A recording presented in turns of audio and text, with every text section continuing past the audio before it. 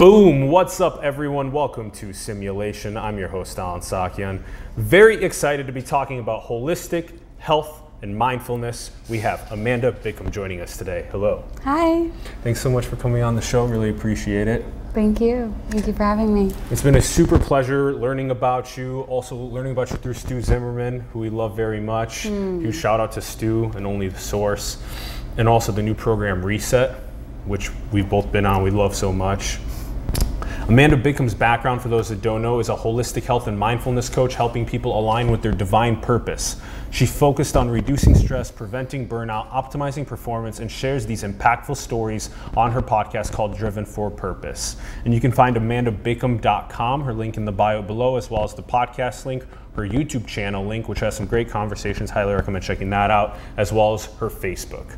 So, let's start things off with one of our favorite questions to intro the episodes. What are your thoughts on the direction of our world? Such a controversial topic. I mean, I really feel that the direction of our world depends on where you focus your energy, right? I feel like a lot of people think it's doomsday and like there's all these things that we need to do and we need to act quick or else we're going down. And I think that part of that may be true. And yet I also feel that if you begin to focus your energy on the things that are actually like all the people who are making great changes and all the amazing inventions and creations and connective based communities and inspiring projects, then that's what you're going to see as well. So I think like to target on one way or the other and to say that I believe exactly this or that would just put me in a place that I'm not sure that I would want to go down that rabbit hole. But I feel like it's where you focus. And then tell us more about that importance of focusing on those positive ones. Yeah, so where your attention goes, energy flows, and everybody's heard that, right? But that's even in the quantum physics realm, right? When we look at something and we focus our energy on it, it changes. And so I feel that for anybody who is really wanting to make a difference in the world and anybody who's really wanting to see the brighter side and the more positive side, which is hopefully everyone, we have the ability to focus on all the things, even if you just start with the self, right? Like, what am I doing right? How am I showing up? How am I making myself better and encouraging myself to step into this direction? And so that's kind of my 2 cents on whatever it is that you want to see happen, put more of your energy and your focus there, and guess what? That will grow. Okay, so it's the manifestation of the future that we want to author, but it, like you recommended, it starts within. Okay, so what are we'll get to some of these tips that you share with people to help. Quickly, speak to that importance of at a deeper level of focusing on one's inward practice and then having that reflect on what happens in the exterior world as well as how that helps the world. Yeah, so it's interesting. When I first moved to California, I decided that I wanted to be an author and I wanted to travel around the world and write a book. And the title of my first book was going to be Thought is to Creation as Creation is to Life. And it really is exactly that, right? So what you think about creates the story that you believe to be true.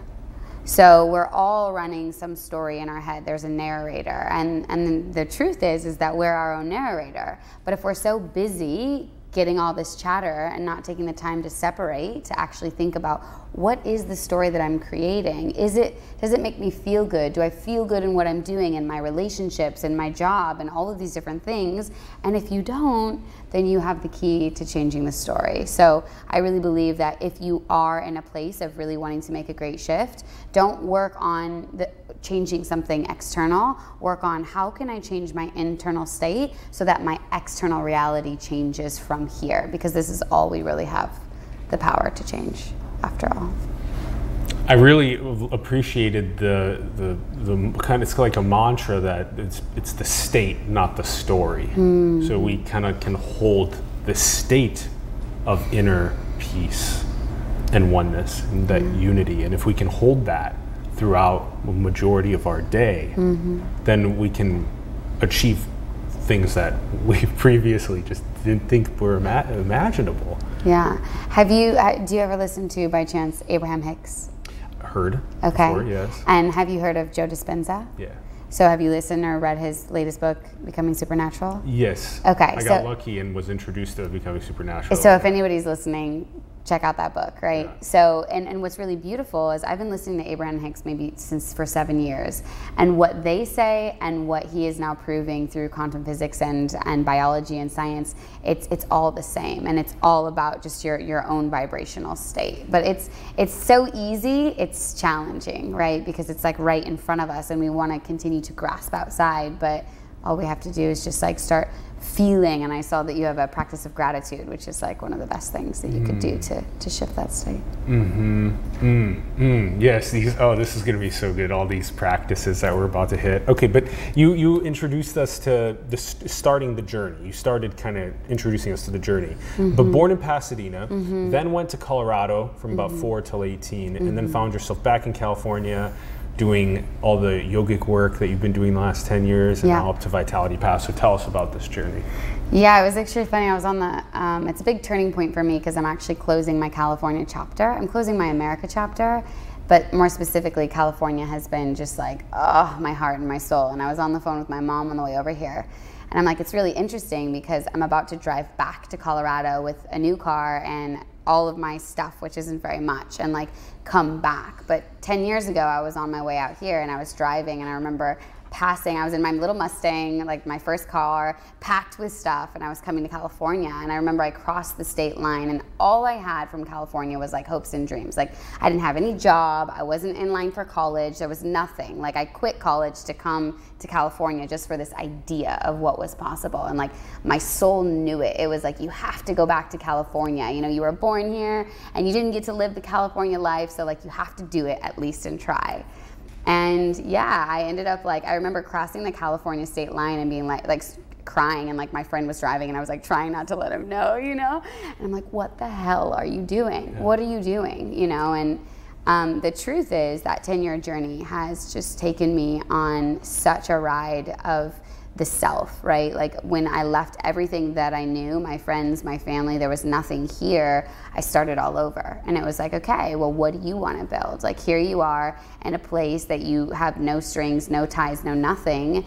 All you have is this vision and this idea and this deeper root knowing that you're supposed to be here for some reason.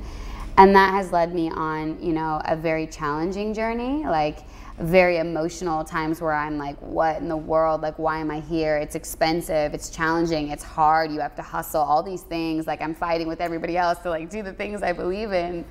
And yet also like the most growth and the most beauty and the most amazing opportunities. And like there's something about California, it's like this vortex of people, especially in the Bay Area, like you have to work hard to be here. And I really have like a really beautiful appreciation for anyone who's here doing what they love, because you have to hustle in order to do it, and you just meet amazing people in that world because of that. I loved your story of just this calling and just pursuing what so many people say is these greatest challenges or adversities, because right on the other side are our greatest treasures.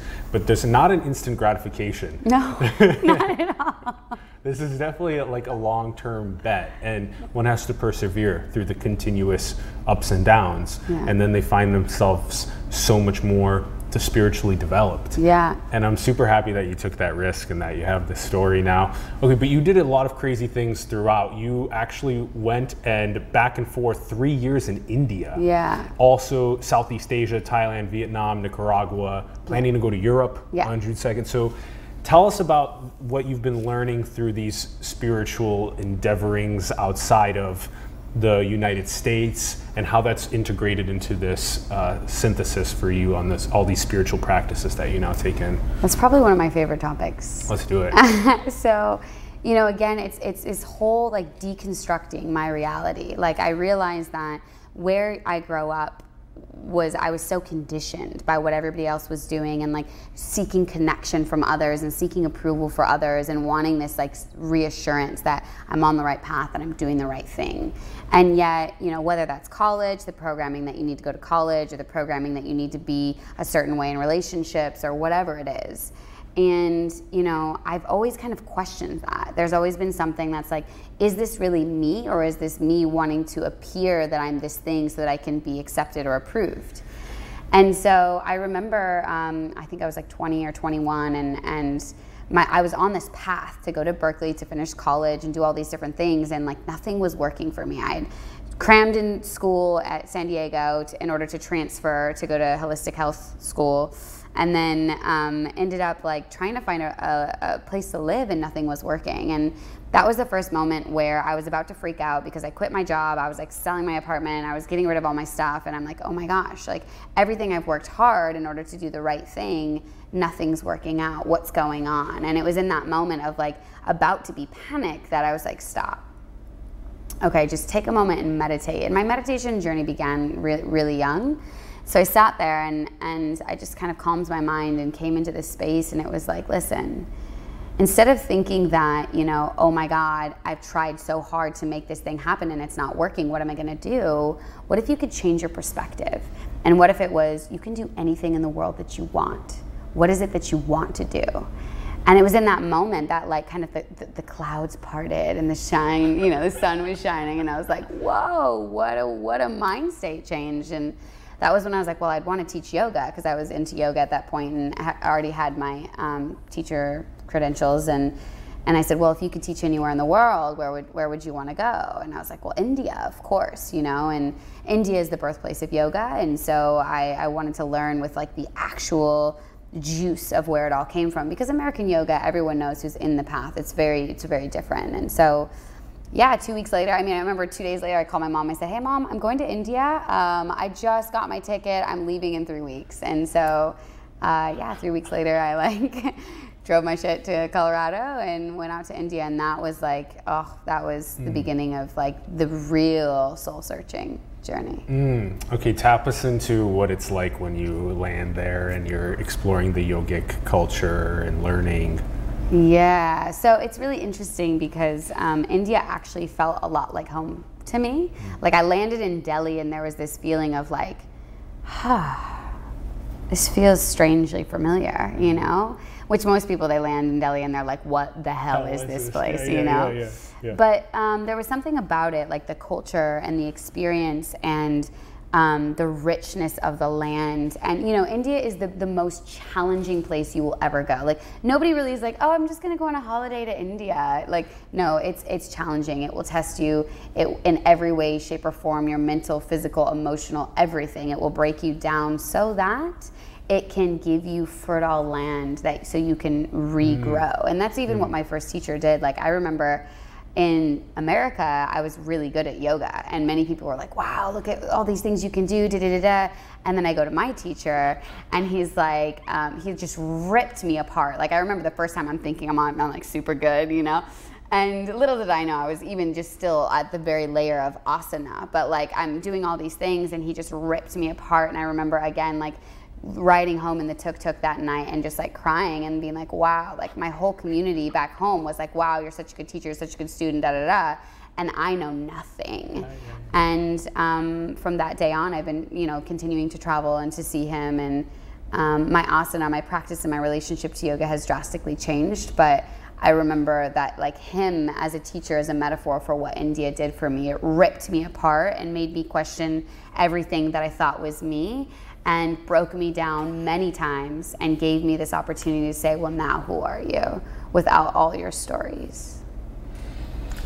It's a recurring theme, the people that sit with us on the show that teach us that when they have their worldview augmented to such a degree where it's almost as though it kind of like falls apart a little bit, and then they piece it back together in a way that is more aware. Yeah. That we love that. We love that. We think that's like one of the most important things to be able to do, and it requires a high degree of open-mindedness and a high degree of one's ability to like set conscientious goals and execute on them. Like you were exceptional here, and then you went there and you realized that you had so much more to still learn, and so you had that humility to be able to do so.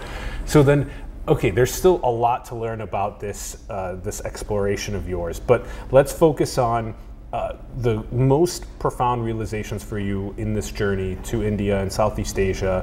What were the like most awakening aspects? Well, the first one was that like the first trip I went, it was like I was searching for answers, searching for this, searching for that, and it was almost like every time universe just showed a mirror.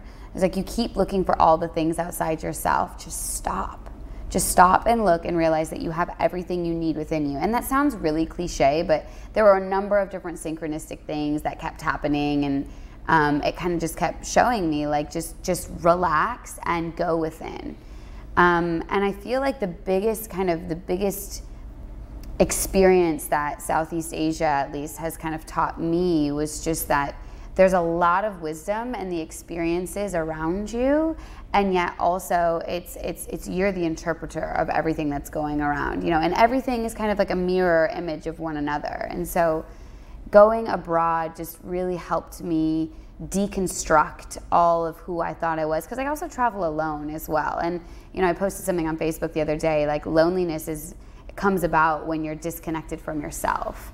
And like, being alone, not speaking the language, being by myself, like navigating these lands, like, there's a lot of time where I'm just sitting with myself, where I don't have TV or friends or drugs or alcohol or food to distract me. I'm just sitting in my shit. And like, a lot of it is coming up. But yet when I'm having to deal with that, I'm starting to see that if I'm having a bad interaction with someone, or my environment, or things aren't going out well, it's because of me. I mean, trust was huge. Like, when I land in this country, I have no idea if this taxi is I'm landing at 2 in the morning. I have no idea if he's gonna take me to the actual place that I'm supposed to be dropped off. Like, I literally had to surrender and just trust. Trust in myself, first and foremost, and the decisions that I'm making, and that they're in alignment, and also trust in like the bigger thing that's guiding me. And if at any point I started to contract and started to create fear, then there would be hiccups in my journey left and right. And so I think like trust and surrender are like the two pieces that, if you could do anything, like, just trust in yourself and in the path, and surrender to whatever's being handed to you, maybe not as what you want, but as the gifts of what you actually need. Yeah, those are great. Trust, surrender, and also this mirror that you talk about is so critical too, to be able to really, you said it's cliche, but it's so true though, that digging deep within ourselves really unleashes our fullest potential, and actually being at peace and at quiet. You said there's no instantaneous gratification distractions to be able to pull you away, and even the socialization, you can't just like call up a friend and go and hang out with them type thing. So you're forced to look in the mirror. You're forced to have these things come up, and for you to engage with them and spiritually grow in that presence. And actually, it's a reoccurring theme of the leaders of the last thousands of years, that the most profound creative moments at a lot of the time come from being in complete silence and stillness, and away from the distractive fabric that we've built in many ways. Okay, let's talk about the connecting with the soul purpose, because the last 3 years has been Vitality Path. You've been rocking it. Teach us about this connecting with the soul's purpose, and how you've been engaging with clients on this. Yeah, so it's interesting because like in the beginning it started off as yoga, right? And people were coming to like connect with their physical being. And then through yoga, obviously when you start to connect to the physical, you start to realize that, well, what I put into the physical vessel has a lot to do with what I'm able to get out of it, whether it be your physical ability or your mental emotional capacity.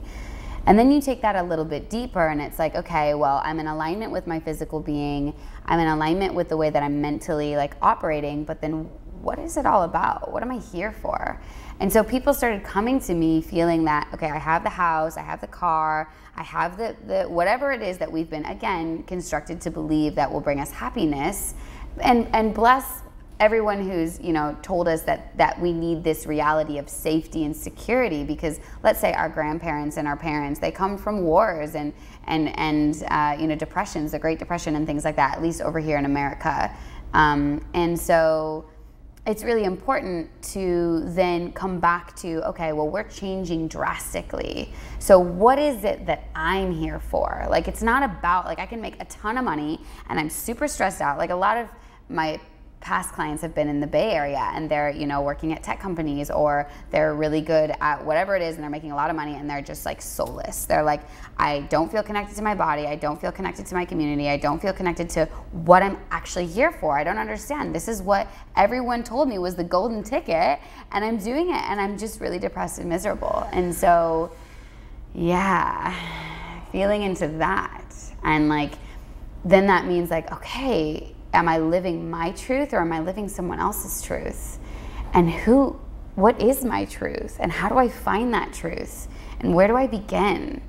And so that's when this like inner journey for the individual comes to light, where the person stops seeking and stops going outwards and starts saying, okay, like I'm ready to tune in and say, like, what is my purpose? What is my gift? What is my calling? What turns me on? What makes me alive? What ignites me? What am I passionate about? But if we're so busy trying to get and trying to achieve, then we forget what's bringing the vitality, which I explain to people. What's the difference between energy and vitality, right? Energy is determined upon the outside, how much sleep you got, how much food you ate, you know, how much stress you have. But vitality is this wellspring within you that's just waiting to be tapped into. And so that's kind of how the vitality path was sprung. Okay, wow. So we're sort of funneling humans into the economic machinery within metropolises. And when we do that, we have these crises that emerge where people say, what am I doing here? And am I actually following my true purpose in life? And so then that's a fascinating first sort of tapping into who am I really? Am I, you know, and then further is that this word vitality, I think, is so beautiful. So the state of that wealth spring within us is always with us. That state's always with us, but then it's up to us to tap into it.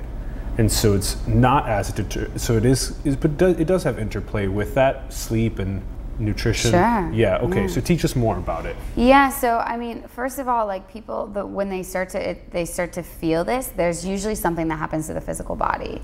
You know, that could be like, for instance, burnout. Right? You get burnt out, you have stress, you have depression, you have anxiety. All these things are not normal. And a pill is the worst model. Like, oh, let's just put a Band-Aid on it and pretend that it doesn't exist. No, you have to get to the root. Like, why is this actually happening? Yes. And so like getting to that space, and oftentimes people can relate through either mental, emotional distress or physical distress. And that's how you kind of capture them. It's like, oh, my body's not functioning. I'm having a lot of gas. I'm having a lot of bloating. I'm having this weird skin thing that won't go away. I'm having severe depression. I need anxiety. I can't sleep at night. I have no energy. All of these things is your beautiful vessel trying to tell you, listen to me.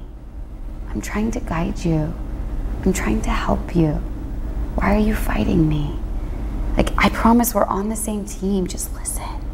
And yet we're so conditioned to believe and to be distracted. Like, food is a distraction, alcohol is a distraction, like even all of our like entertainment and shit is a distraction, you know? And so it's like we're constantly distracted. And a lot of the food, I mean, even coming back to America, there's like buy me signs everywhere, from like food to booze to clothes to this to that to, you know, and like all of the news and all of the different, you know, TV shows that people are into. And there's nothing wrong with it. I don't want to place judgment on it. And I just want to place awareness to the fact that they're all distractions pulling you away from like what's really wanting to be felt. We don't know how to feel our emotions anymore, especially like the models that we teach our men, like toughen up, be a big boy, like put your big boy pants on, like don't show your emotions. And this goes for everyone, but like we don't even know how to feel anymore. We don't even know how to slow down and to say, hold on, let me stop projecting my shit onto you and we're in a relationship and all the things that you're doing wrong. And let me actually take this mirror and shine it back into myself and say, what's going on with me? What am I afraid to feel? And why am I reaching to food, even if it's healthy, or yoga or exercise, or like anything can be an addiction. Coffee, anything can be an addiction. Work can be an addiction, right?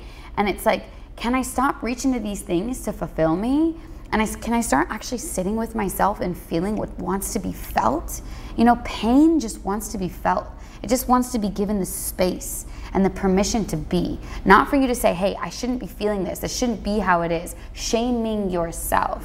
It should be about actually connecting to and creating compassion for what's alive in you. And when we do that, all of a sudden, all this tension and holding on starts to melt away. We understand the act of surrender, and then that's when everything just starts flowing, because we realize it's not about us. It's not about our egos or our minds or what we want. We're a part of something much greater. And so, yeah. Yeah, you're on fire. It's so awesome listening to you. Okay, wow, yeah. And I wonder how much different this is than the eastern part of civilization, especially Asia. It does very much seem like the buy me signs are everywhere, the addictions to food and drugs and entertainment networks and anything that's not tapping into our deepest senses of purpose and emotion. You said give it that space. I used to spend more time trying to quell the emotion, and then I started letting it emerge and cry with it, and and feel it as pain. It's just, sometimes you feel it and you're just like, I shouldn't feel it for so long. There's probably a line where you're just like, okay, well, maybe are you getting caught in the story and the drama? Yeah. yeah. So there's these intricate balances. So then maybe it is true that for some of us, the purpose on this color wheel of complexity, that each one of us are these colors, some of us find our greatest alignment and purpose with the hustle. Sure. That we want to build and focus on building. We don't want to go and do the entertainment and all that other stuff. Yeah. But maybe for other people, their color is to do the entertainment. Yeah. But then how do we solve the biggest world challenges? If everyone's doing the entertainment thing, we're not tackling the world challenges. So how do you feel about there being a color, let's say, on the wheel, the ones that are maybe tackling the greatest challenges? Do you feel like we have a deeper level of importance for that color on the wheel? Explain that to me a little bit more. I want to make sure that I'm fully understanding. As in the ones that are focused on tackling these challenges and hustling on those versus ones that are maybe just doing the entertainment and the distractive things? Yeah. Yeah. Well, it's all a balance, right? It's all a spectrum. And I think that one of the things that really bothered me in the whole Me Too movement and masculine feminine situation is, again, this victim mode, this victim mentality, or this we're better, or all of this. You can't have one without the other. We are always seeking balance, but we'll never be in balance, because if everything was balanced, then there would be no life. There would be nothing to do. There'd be nothing to continue to create this ebb and flow. And so I think that as we continue to wake up as a society and as a collective, more and more people, you can be a conscious creator, right? There is so much that you can do and get involved in and create. And look what you're doing, there is so many ways to contribute and to light up whatever it is that makes you feel alive, and do so in a way that's beyond just numbing out or just yourself. That's tapping into this greater connectivity, which is what we all want at the end of the day. I think the greatest thing right now most people are feeling is the pain of feeling alone. And it's well, if you connect to something greater, and if you funnel that into your purpose, then all of a sudden you have this opportunity to continue to do the things you love, but do it in a more intentional way that not only benefits you, but it benefits the greater consciousness. And therefore you're not doing it alone, you're doing it with people, whether it's felt on a logical level or just sensed on an energetic level. That's a great synthesis on the dichotomy between these different colors on the wheel and their roles in the greater civilization that we live in. Yeah, I'm still trying to figure that one out. It seems as though we need the ones that are solving the problems in a greater we motivate more to, otherwise we'll just funnel more into the economic machinery without that realization. So all of the things that you're teaching us right now, awaken and inspire, just like we aim to do with this program. I want to hear on these things that you were mentioning a little bit ago. Specifically, you have this bio-individualized nutrition. And we seem in many ways to just be in a crazy. Are we actually in control? Are these microbes? Is there microbiome in control? Yeah, you're laughing. The nutrition world is such an interesting, that whole world is very interesting in and of itself. And I think that first of all, bio-individuality means that like you know better than anyone else. There's no diet, there's no specialist, there's no doctor, there's no nothing that knows better than you. But the problem is that we've taken all of our own like agency and put it into the hands of others, and say, oh, I don't know, you're the specialist, tell me what's wrong with me. And it's like, although yes, like there are some people who study these things forever, but you know your body better than you. But if you don't spend time getting to know your body and getting to connect to your body and getting to listen, giving it the space so that you can listen to what it wants to, what it's trying to tell you, then you're not going to be able to try to figure out its message or know what's best for you. So bio-individuality is understanding that principle that like everyone is unique. And because you're unique, what you need is going to be different than what I need, and what amounts and in what variations. So the way that I work with nutrition with individuals, I actually have it's called a system reset detox program.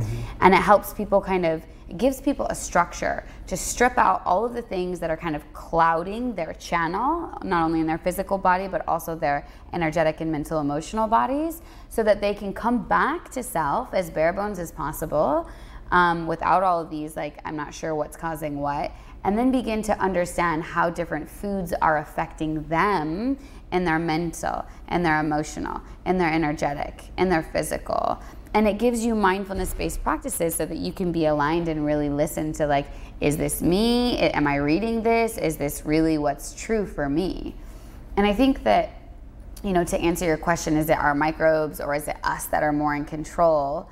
Where everything is affecting everything, you know? So if you have a lot of guilt when you're about to eat something because you read it's really bad, then guess what? Your body's gonna say, okay, well, there's guilty, this is bad, let me put fat around it, and this is gonna be a toxin. If you don't, that's why some people can like drink and eat whatever, and somehow and smoke like a chainsaw, and they live to be like 100, whereas other people who are very, you know, oh my gosh, I'm trying to do all the right things, can like end up having a lot more complications. And so I think, you know, taking agency and just remembering that like you have the tools again within you, and yes, there are some practices that can help you find those tools and find that alignment, but ultimately you know what's best for you. But if you're too busy being distracted and not listening, then you're not going to be able to understand the messages that your body is communicating to you. Does that make sense? Yes. That is the bio-individualized program. Yeah. And it seems as though the newest scientific advances, especially into all the craziness into the microbiome, like the metatranscriptomics and all this crazy stuff, that potentially give us the scientific insight that can kind of roll with us in this whole, I know what's best for me by the way that I treat my food and the way that I treat my eating cycles and how I feel, to kind of like potentially work together and to potentially validate one another.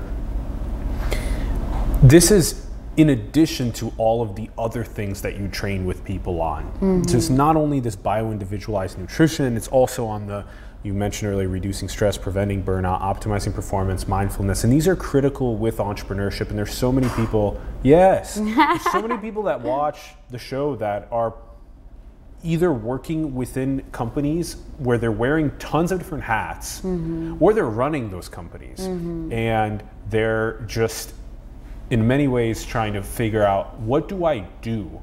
I love what I do. If you loving what you do, awesome. That's a huge first step.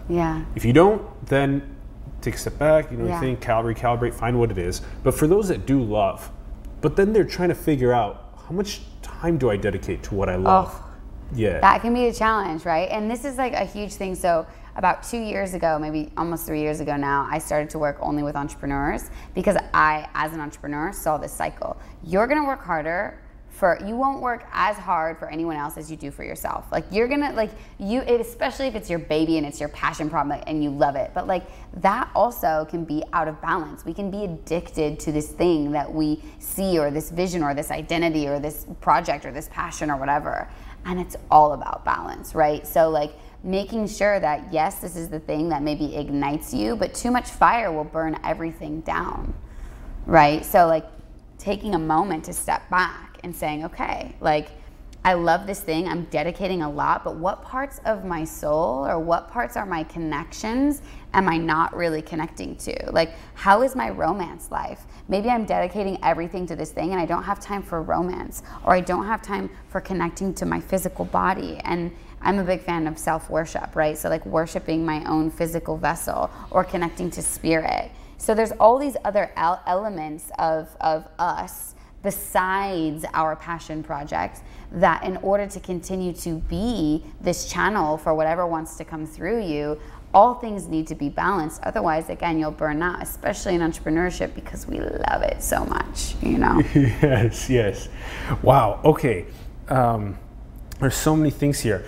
How many times have we wandered ourselves into a romance and then realize that we actually are learning tons of things from the romantic intimacy that are actually really applicable to everything else that we do in our lives? Mm-hmm. How many times do we wander into taking 2 days to go and do something on the beach or in the woods or whatever, and then we realize all of the applicability to the rest of our lives, while simultaneously, I want to potentially push back a tiny bit. Please. And just say that for those that are potentially attempting to, skyrocket themselves forward, that if one looks at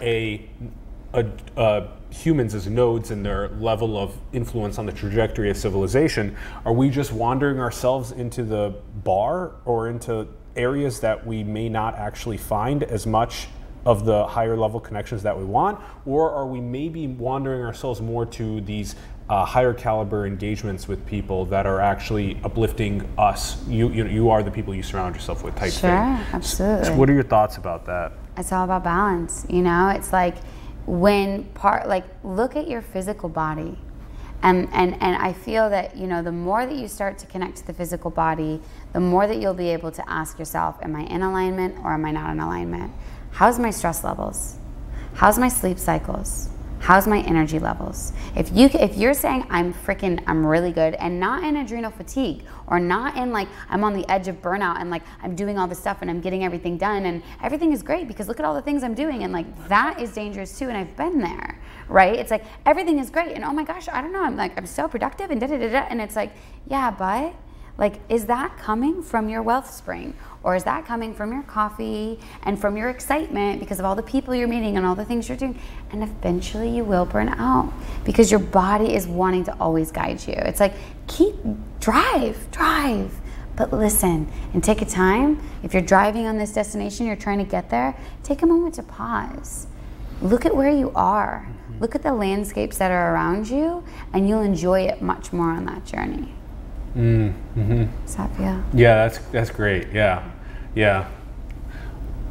I think that's a fantastic piece of advice. Being in love with the journey to the point where you're able to slow down, sit down away from the tech, and reflect on the landscapes around you, the social networks that you've been able to build, the projects that you're working on, and how successful they're impacting people. And appreciate it, and appreciate you, and appreciate how far you've come, and appreciate all the times that it was challenging and you're like, what the am I doing? Like, please send me an answer. I feel it, but I don't know where I'm going.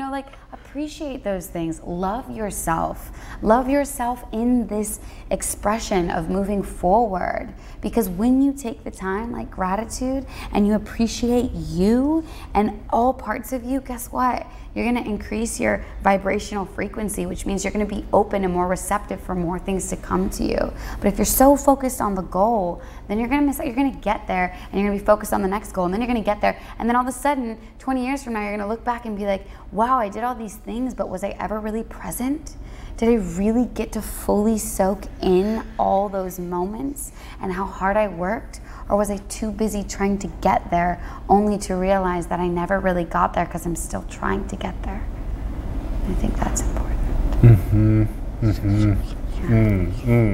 The ability to sponge in the moments along the journey to their fullest degree.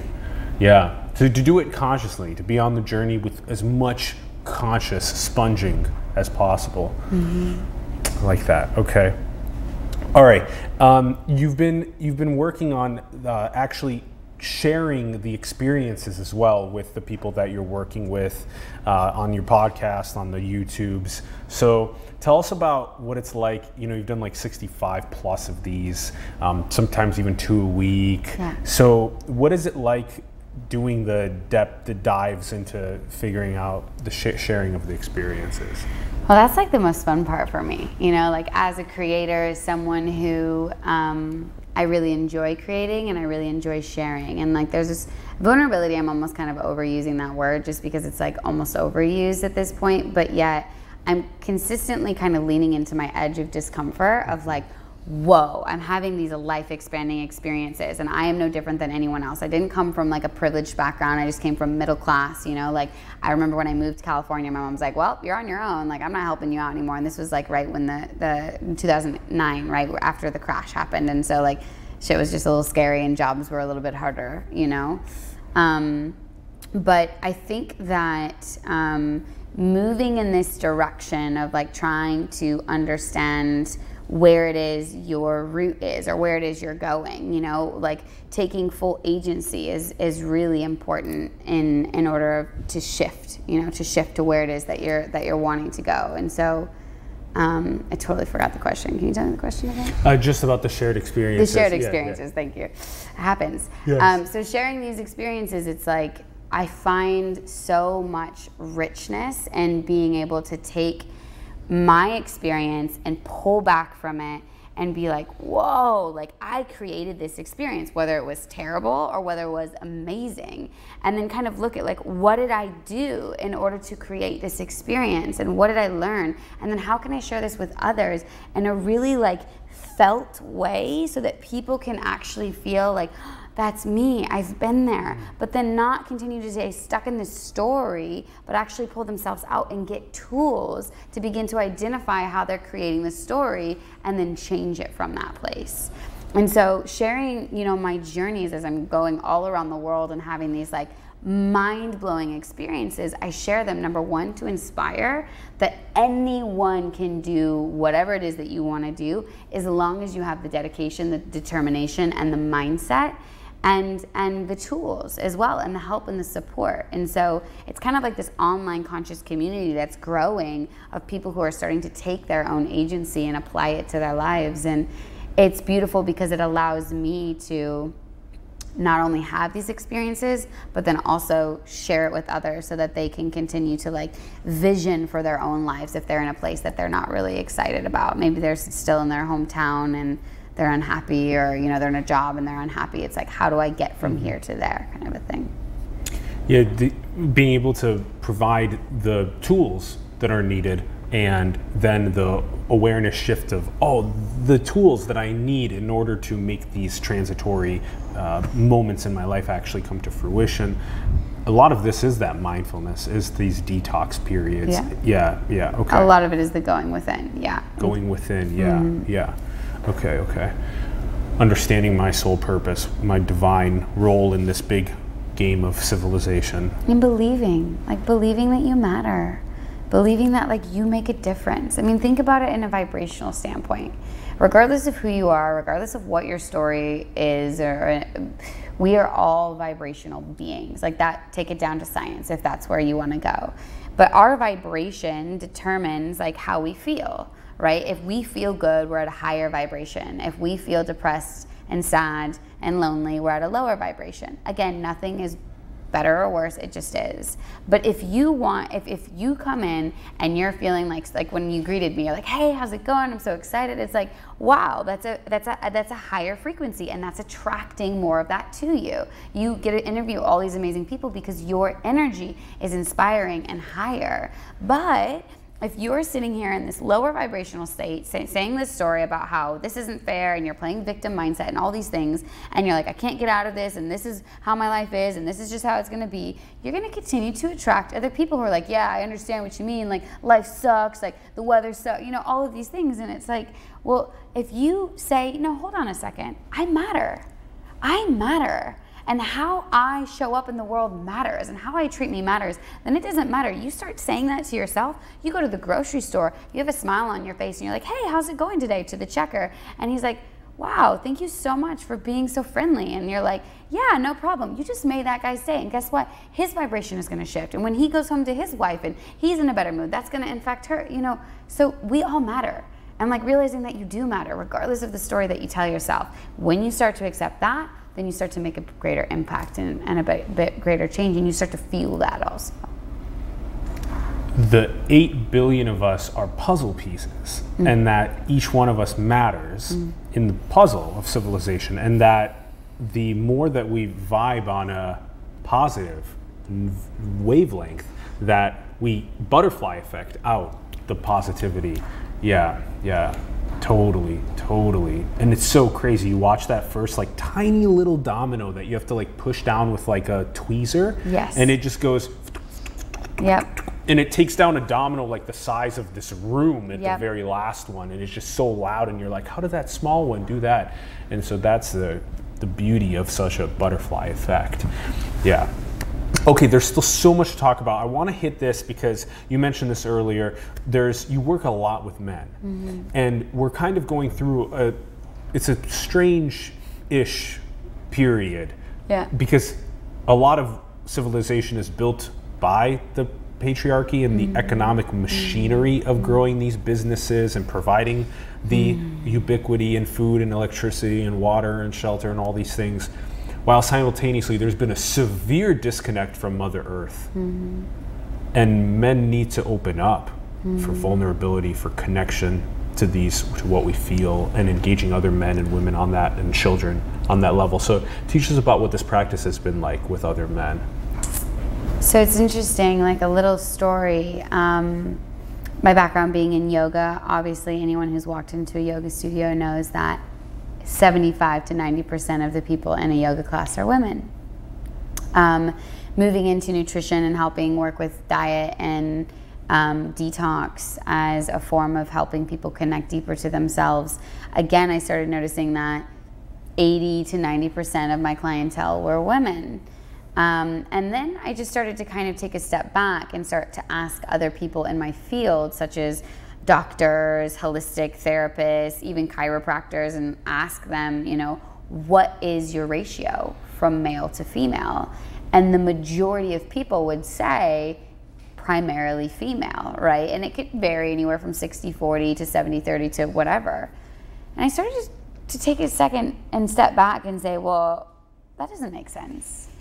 Right? Because women, our bodies aren't any less functional or less, we're no less functional than men. What's really going on here? And I started to ask. I started to question. I started to ask all the men around me. And I've always been like the one woman with like a lot of male friends in my life. And I just started to ask that. And most of them were like, well, we're taught not to ask for help. Like, toughen up, be a big boy, put your big boy pants on, don't show your emotions, you need to get out there, get back on the field, all of these different things. It's like this repressive structure that has disconnected men from feeling that they could be open and honest and create super deep, true, like heartfelt connections with other men, which creates more competition, which creates more scarcity, which means we take more from the earth, which means there's more scarcity in love, which means like that's the center of everything that we all really want. And so I started also feeling that like because there's a lot of pressure for men around this story around how men need to be for women, they need to be the providers, they need to be the support, they need to be the protectors, that they also, and I've heard from many men, it's like, well, the moment that we do break down or the moment that we do get soft, it's like women want us to be soft and vulnerable, but the moment that we do, it's like they can't hold us. They can't support us. And then it's like, well, here, you want me to be your rock and your supporter when you're feeling emotional, but what about me? And like hearing that from men was like, oh my gosh, like, and I can see that and I can feel that. And so I think that there's this, that's what made me say, well, hold on a second. I just want to work with men for a while. And I want to start hosting men's circles as a woman, saying, hey, especially with all this Me Too movement and all of this, I was really irritated by the way that we were turning it around and becoming the victims and then acting with anger and rage as women and all of these things. I said, I want to stand with the men because I know that there's another side that they're not taught. They're taught, don't share your emotions, don't speak into your emotions. Women can wail and cry and all these things and it's okay. But if a man do it, you're not manly. And so I said, I want to stand on their side. And I want to start holding space and allowing them to drop in and to let go of their armor and to let down their shields and to feel into this part of them that is just dying to be felt. And so, yeah, that's kind of how like my work with men started. And I really feel that we're all just trying to recognize our masculine and our feminine, which are just different energies that are wanting to be expressed in the right time, in the right place, with the right people in the right moment, so that we can understand each other and have this beautiful relationship, whether it's, you know, from woman to man or woman to woman or human to earth or what have you. Yeah, that's so well said.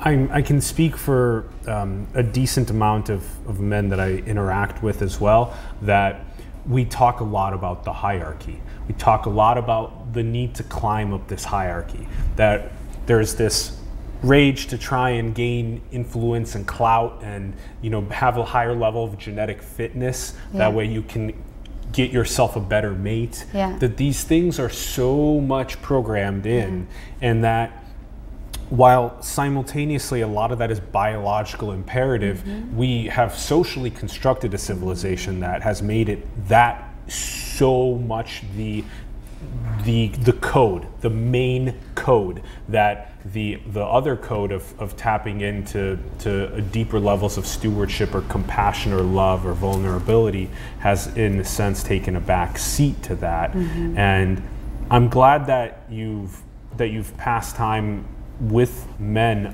helping them with these circles of conversation around these topics, because I would love to even open up the studio space for these types. We were talking to, you know, Vika Victoria just yesterday from Brave New Men about this as well, Amanda Biccum as well. Why don't we do, let's invite these guys that we talk to about hierarchies and climbing, and let's have a round table about that with you leading.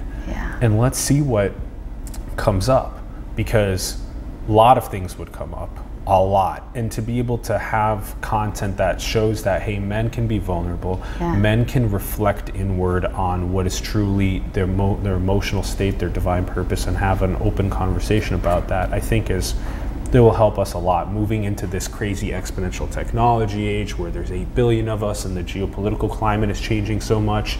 And I think if we come back to this idea of just reconnecting to ourselves, you can climb the ladder, you can have the success, you can have the fitness, you can do all those things, and you can do it in a way that's more with integrity, that's less about you and your own stride, and more about like, how am I doing this for something greater, and how do my actions like affect something bigger?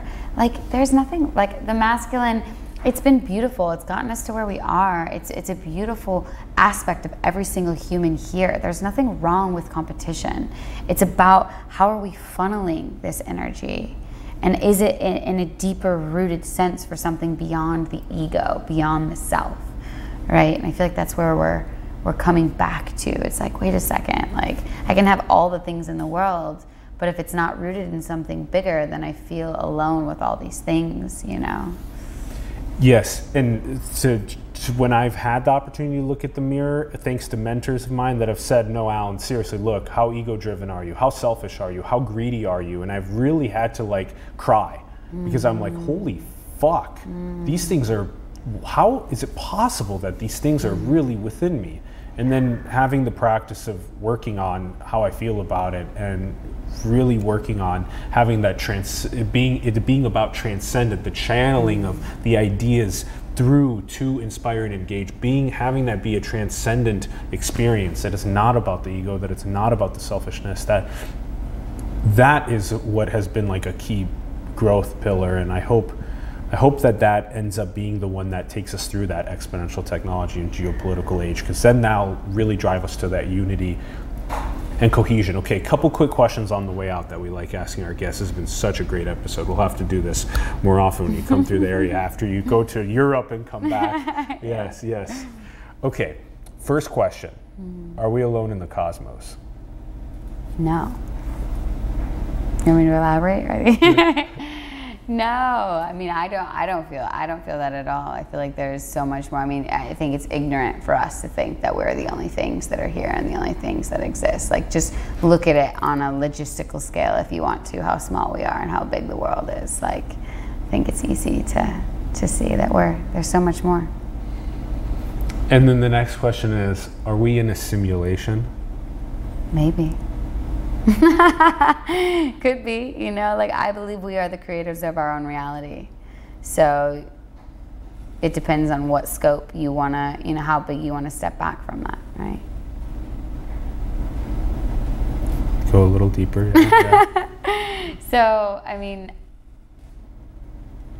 if we are the creators of our own reality and we're in this space and we're navigating, you know, this dream, it's like a dream, right? Then one day we'll wake up from the dream, and maybe you call that death, but you're waking up from this understanding that we were pure consciousness from the very beginning. It all began, and we're just here in this 3D world experiencing this dimension of matter, which is so beautiful and also funny in the bigger picture of it all. So like one day I feel that the death is really just waking up from the dream that we created, being in this like fun, tangible reality.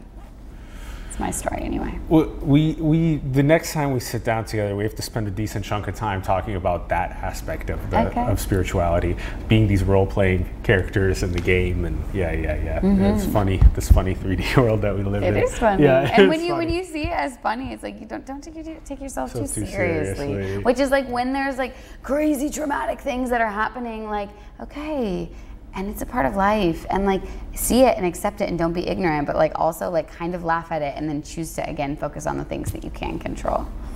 Yeah. Right? And our last question, what is the most beautiful thing in the world?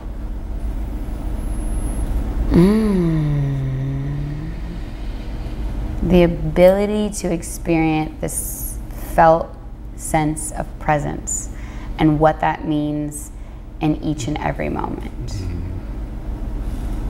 That's what I think. That's what I feel. Yeah.